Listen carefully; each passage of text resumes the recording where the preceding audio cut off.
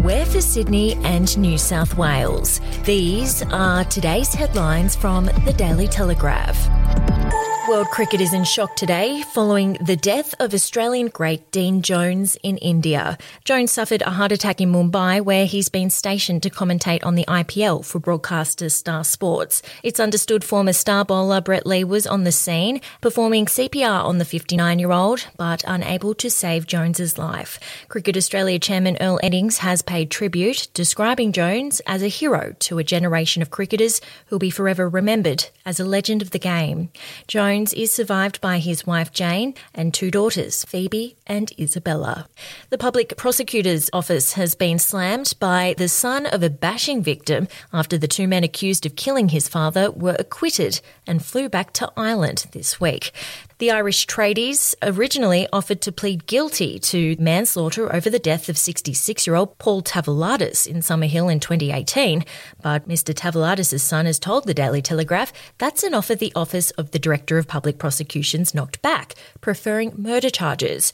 On Monday, the two men, Nathan Kelly and Christopher McLaughlin, both in their 20s, were found not guilty of murder, released from custody and flew home.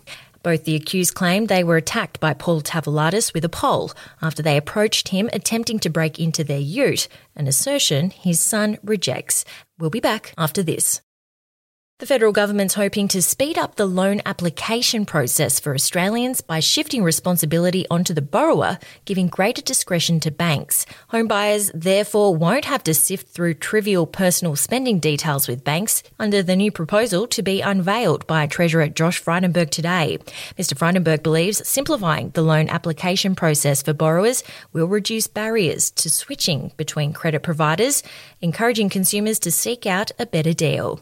Lenders such as banks will still need to comply with standards set by the financial watchdog, the Australian Prudential Regulation Authority.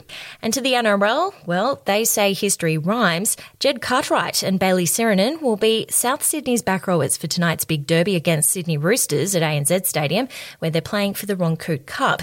It was their fathers, close to 30 years ago now, John Cartwright and Paul Sirenen, who terrorised Great Britain at Wembley Stadium in the Rugby League World Cup final, as the Kangaroos famously secured a 10-6 win.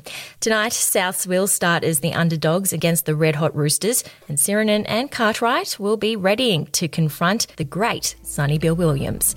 And that's your headlines from the Daily Telegraph. For updates and breaking news throughout the day, take out a subscription at dailytelegraph.com.au, and we'll have another update for you tomorrow.